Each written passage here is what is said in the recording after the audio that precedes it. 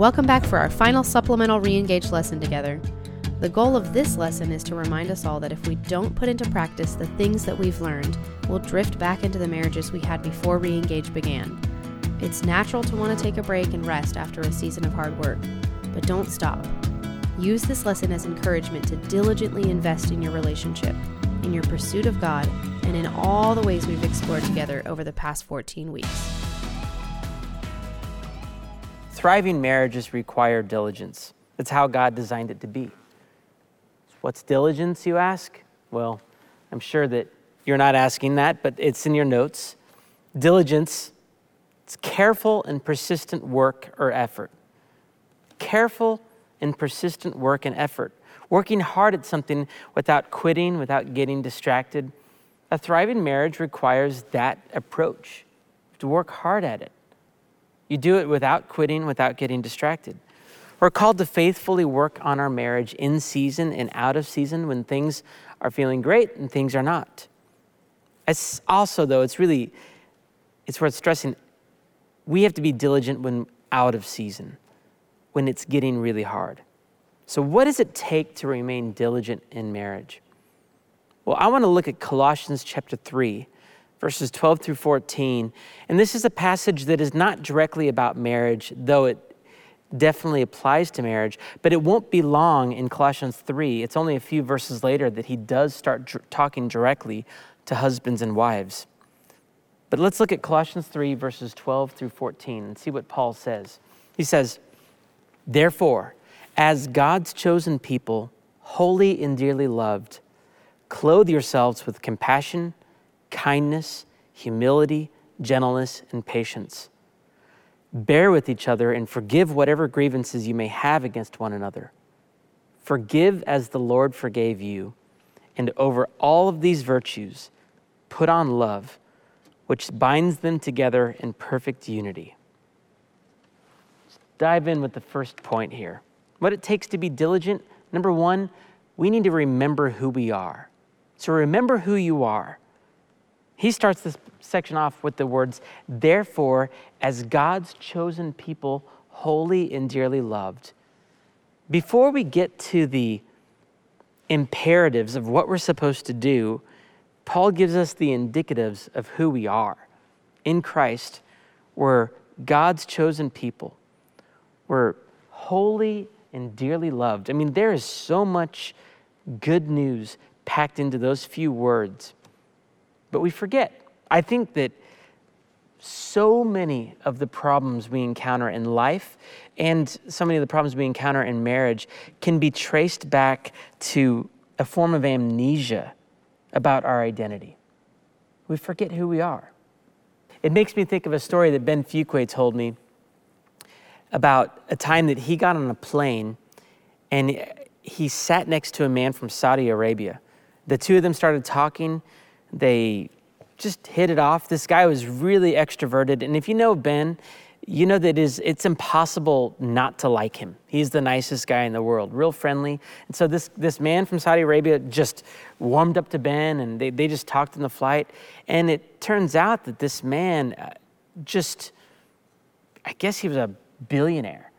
He's in the oil business, and by the time the flight was over, the man was giving Ben his card and saying, "Hey man, look, I had to fly you and your wife out sometime to hang out. Let's do a vacation or something." So this guy warmed up to Ben immediately.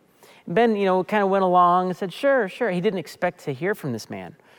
Well, a period of time passes. He gets a phone call, and it's this man that he met on the plane.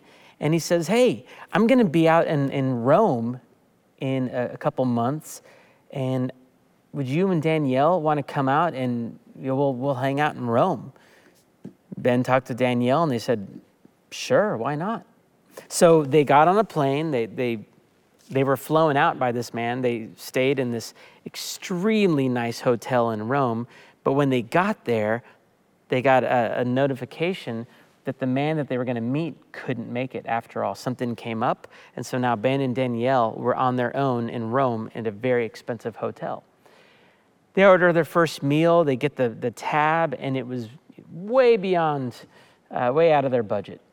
So anytime they were hungry, they would leave the hotel, they would walk to the nearest equivalent of a Wendy's or something. I don't know what they have in Italy there, but they were living, just kind of, they were enjoying themselves, but they were out of their league financially. A few days pass, they get a phone call. It's the man that they had met, and they said, he said, hey, Ben, are you guys having a good time? Or he said, yeah, this is great. And he said, all right, well, are you ordering room service and getting massages and stuff? And Ben said, no, we're not. I don't think we can afford it. The man said, hey, no, it's on me. Charge it all to my tab. This whole thing is on me. And the second half of that trip took a big turn. Ben and Danielle, they ordered room service, they got massages, they did it all. And see, that first half of their trip, it was still on that man's tab, but they were living like beggars in a sense, in a very nice context. The second half was completely changed because the reality of that status became a reality in the way they lived. The same is true for us as we forget who we are. Ephesians 1, chapter 1, verse 3 says, praise be to the God and Father of our Lord Jesus Christ, who has blessed us in the heavenly realms with every spiritual blessing in Christ.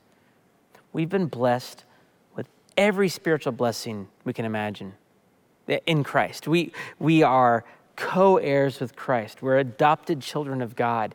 And if you just read the first couple chapters of Ephesians, we're spiritual billionaires. We're loved by God. He's got our back. The all-powerful God is our Father, and He is caring for us in everything. But when we forget our identity, it plays itself out in a myriad of ways. We start to live like we're poor, like we're spiritually poor, like God might be folding his arms at us, shaking his head, disappointed in us. We might feel like we're damaged goods, or we're a hopeless cause, or we're lesser than. Or on the flip side, you might think that you're all that. I'm not what's wrong with the world. I'm a good guy. What's amazing, when you look at the cross has an amazing ability to lift up the humble and to humble the proud. When I look at the cross, my identity gets a check because I see I'm such a sinner that my Savior had to die on a cross for me. And at the same time, I'm so loved by God that my Savior died on a cross for me. It's a great way of keeping me humble and giving me confidence at the same time. But when I lose my sense of identity, I forget who I am, I get lost. And one of these aspects of our identity is that we're dearly loved by God. If you ask me, in my opinion, I'm pretty good at loving Brandy when I feel loved by her. I'm pretty good at loving Brandy when I feel loved by her. I didn't say that I'm good at loving her all the time, but when I feel loved by her. Not when she's loving me well, because there's times where she loves me, but I don't feel like she's loving me. I'm throwing myself under the bus a little bit, but there's some truth to it. When I feel loved by her, I do a great job of loving her, but when I don't feel loved by her, I start to get shaky. I start to get cold. I start to get resentful. That's a shaky foundation for loving another person, is based on how well they love you. But the truth is, if I root my identity in the love of someone who is infinitely able to love me well, love me unconditionally, someone who knows everything about me and yet loves me totally, that is a solid foundation. When I know that I'm loved by God, that capacity is filled. It enables me to love others well. And it says in 1 John chapter 4 that we love because he first loved us. So Paul, he replants our hope that we're loved. He replants it in being loved by the world. No, we're to be uprooted and find our identity planted in the fact that God loves us. We're holy and dearly loved by him. God loved us while we were still sinners. Romans 5:8. While we were yet sinners, Christ died for us. This love is so secure that at our worst, he loved us perfectly and profoundly. You are wholly known by God. He knows you. He knows who you are. He knows everything about us. Psalm 139 says, "Oh Lord, you have searched me and you've known me. You know when I sit and when I rise. You discern my thoughts from afar." God knows what you're going to think before you even think it. And he chose you. He chose you, it says in Ephesians 1, that in love, he predestined us. Before we were born, he set his affection on us. He fully knows us. Love isn't blind with God. The one who knows you the most loves you the most. Does that motivate you? That God, the all-knowing, all-wise, the only one whose opinion matters, God loves you. Are you motivated by that love? Are you motivated by trying to earn God's love or by the fact that he loves you? If you remember who you are, it puts supernatural wind in your sails. And here's the other thing. We're holy in him. That's something I easily forget. It says, as God's chosen people, holy and dearly loved. There are times where I know that it says that God chose me, and I find comfort in that, but I also might find comfort in the fact that Brandy chose me. But we've gone through seasons where I know that if she could unchoose me, she might at this point, because I'm not easy to live with. And I can draw comfort from the fact that she chose me at one point, but then I can also get very unnerved by the fact that she's probably feeling like she made a mistake. But God, he chose us, and there's no buyer's remorse with him. He chose us. He set his affection on us, and he doesn't change his mind because he's made us holy. He sees us as perfect.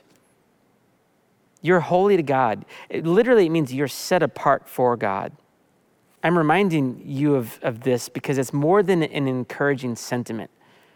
There's more here in the first part of Colossians 3, verse 12. In Christ, you're holy and dearly loved. God has declared you holy despite your track record. 2 Corinthians 5:21. And I hope you're not getting scripture overload with all of this, but I'm taking inventory of who we are here. 2 Corinthians 5:21 says, "For our sake he made him to be sin who knew no sin, so that in him we might become the righteousness of God." We have a Savior who came and took our sin upon himself and gave us his righteousness. That's what 2 Corinthians chapter 5 is saying. Imagine it this way. You're in a classroom, you're all taking a test. Everybody flunks the test. You flunk the test. You're going to fail. But there's this one bell curve busting student named Jesus, and he gets an A+ on the test. And then when it's time to turn in the tests, Jesus takes his name, erases it, and he puts your name on the top of the A+. And he erases your name, and he puts his name on the test that has an F. Jesus took our F upon himself and gave us his A+. We're holy. That's what it means. And it's not a legal fiction. It's a reality. Is that how you view yourself? You know, if you view yourself as holy, you're less likely to lose your temper over something or to throw your spouse under the bus. When you see how dearly you've been loved, it makes it easier to dearly love your spouse.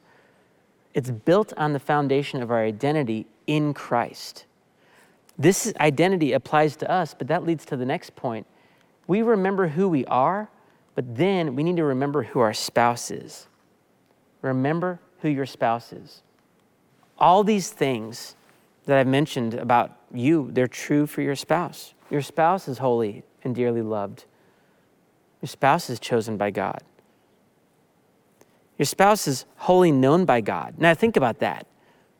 God knows your spouse. Are there times where you can't figure out your spouse? God knows him. God knows her. Your spouse is chosen by God. He would never unchoose your spouse. Your spouse is holy to God. Are you ever tempted to villainize your spouse? It's certainly not how God treats him or her. It's also not how God treats you. He doesn't villainize you. He wants to use whatever challenges you face in marriage, whatever setbacks, he wants to use those to stretch you, to break you, to conform you to the image of his son. He's making you more and more into the people that he's saved you to be. He is making you more and more into the people you are saved to be. And yet the reality is, until Christ takes us home, we're going to continue to struggle as sinners. We're anything but perfect. And as you encounter those sinful inconsistencies in yourself and in your spouse, you need to remember who you are and who your spouse is. And God wants to use your marriage to help move you toward who you are. You're God's chosen people, holy and dearly loved. We need to get our lives from this. We need to find our joy, find our hope in this. Plead with the Lord to make this a reality. That is going to be a major thing that fuels us out of season when things are getting difficult. Remember who you are and remember who your spouse is. And I'll just ask this question quickly. What if your spouse isn't a Christian? What do you do with that? Well, I would just say, write this down, 1 Corinthians chapter 7, verses 12 through 16. Answer that question. If your spouse isn't a Christian, it might be that God is actually rescuing your spouse through his rescue of you. He says, be faithful to your spouse, even if they're not in Christ. What if you're not? What if you don't believe in Christ? If you don't have saving faith in him? Honestly, my application to you would be the same as it is to me and to everybody else who's listening, because this is a daily walk of learning what it means to walk in faith. And the same grace that rescued me when I was saved is the same grace, it's the same faith that I need to walk by on a daily basis, because I keep forgetting that it's in Christ alone that I'm sanctified, that I'm made holy, that I'm rescued. It's the same grace that saved me is the same grace that helps me walk on a daily basis. It's based on not my performance, but it's based on what Jesus did 2,000 years ago. So, what does this have to do with diligence? Everything. There's no more effective way to persevere when you're discouraged than by getting your eyes off yourself or off your spouse and onto God. Remember who you are and remember who your spouse is. And the last thing is, we need to learn to live accordingly. This is who you are, so dress accordingly. That's what it says in the second half of verse 12. Paul says, clothe yourselves with compassion, kindness, humility, gentleness, and patience. If you're holy and dearly loved by God, then clothe yourselves with these things. Verse 13, bear with each other and forgive whatever grievances you may have against one another. Forgive as the Lord forgave you. And over all these virtues put on love, which binds them all together in perfect unity. We need to be reminded of this stuff all the time, but this is supposed to be a natural outworking of what God wants to do in our hearts. We dress all the time according to our identity. You know, it happens in all different places. You could spot someone, that guy's a golfer. Look at those shoes. You know, the whole outfit. You can just see a golfer. You could see that some people, he's a businessman. There's a college student. The people dress according to who they are. Now, if you clothe yourself with hostility, with resentment, with selfishness, those things, that's just inconsistent with who we are in Christ, right? But if you clothe yourself with compassion and kindness, well, that's a natural outworking of the fact that we're holy and dearly loved in Christ. And what's really interesting in all these things, I'm going to define some of these words. You see an internal thing being worked outwardly. For example, he says, clothe yourselves with compassion. What is compassion? Compassion is an awareness of and a sympathy for another's suffering. That's an inner condition. He says, clothe yourselves with that inner condition, and if you are, it's going to work itself out in kindness. Compassion leads naturally to kindness. Kindness is benevolence in action. That's an outward demeanor. So compassion, inward, if you clothe yourself with that, it's going to work itself out with kindness. I see this with humility. Humility is a lowly attitude toward God. I mean, who am I, God, that you would love me? And who am I that you would favor me? That's a proper understanding of yourself. That's an inward attitude, but gentleness is the outward working out of humility. It's a lowly attitude toward others. That's gentleness. I see it here with patience. Patience is an inward attitude. It's long suffering, having a long fuse. Well, if you have patience, then you're going to have forbearance or bear with each other. Verse 13, forbearance or bearing with each other, that's being enduring with one another. That's an outworking of patience. Forgiveness. Well, forgiveness here is actually, there's two different words in the New Testament for forgiveness. This word means freely and graciously giving. The idea is not exacting a payment. You're treating someone better than they deserve. If you're patient, you're going to be treating them generously. You're going to be forgiving of them. These aspects, these characteristics are natural outworkings of our identity in Christ. If you're quick to anger instead of being long-suffering, the root is probably a lack of mercy, a lack of lowliness. In other words, being chosen, holy, and loved, those things have not broken your heart and brought you out of your self-centeredness and lack of trust. The solution, it goes back to the basics of the Christian faith, remembering who you are in Christ. You don't graduate from these things. These are the truths that apply to all aspects of our life, but if you want to apply it to marriage, this is what it takes to be diligent. Remember who you are, remember who your spouse is, and live accordingly. Get your life from this and your joy from this. I think this passage is honestly, it's both a quick fix when you have a difficult weekend, when you're stuck in a fight. This passage, Colossians 3, is like the Control-Alt-Delete that allows you to stop and reset. But it's the long-term formula for diligence. I've had arguments with Brandy that this is the passage that I've gone to. On more than one occasion, it has reset me. I've stopped and I've evaluated myself. Am I being compassionate? When I'm in a standoff, when we're angry at each other, am I being compassionate? Am I being humble? Am I being kind? The answer is always no in those situations. And then I have to stop and look, am I remembering who I am? Holy and dearly loved by God. And we're called to forgive as the Lord forgave you. Am I forgiving the same way God has forgiven me?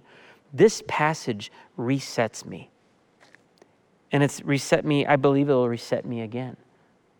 It's the passage that I've used to be diligent, and I'm hoping it blesses you, enables you to be diligent as well as you pursue a growing and thriving marriage. Would you pray with me? Father, thank you for giving us so many different words of encouragement, of challenge, of life. Things that we can just lift right off of the pages of your word and chew on it, think on it, and be transformed by it. So would you allow us, wherever we are in our marriages, would you allow us to strive to be diligent, to work at our marriages in such a way that we don't quit no matter what? And then would you bless us, and would you do that in us by reminding us of who we are, of how you've declared that we are holy and dearly loved. We're chosen by you. We're privileged. And you're going to give us what we need to allow our marriages to thrive. But would you do that? Would you do that in us and for us? And I ask it in Jesus' name. Amen.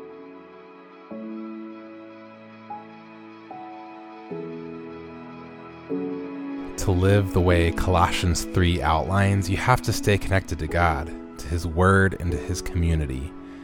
If you're finding yourself in a bit of a rut in your spiritual life, try something different. Christ Chapel offers so many ways to learn, grow, and be sharpened in your relationships. Just like you and your marriage, we're not perfect, but we're a good church that desires to pursue Jesus daily. So give something a shot and allow God to work in whatever circumstances or seasons you are in. We're here for you, so don't hesitate to reach out.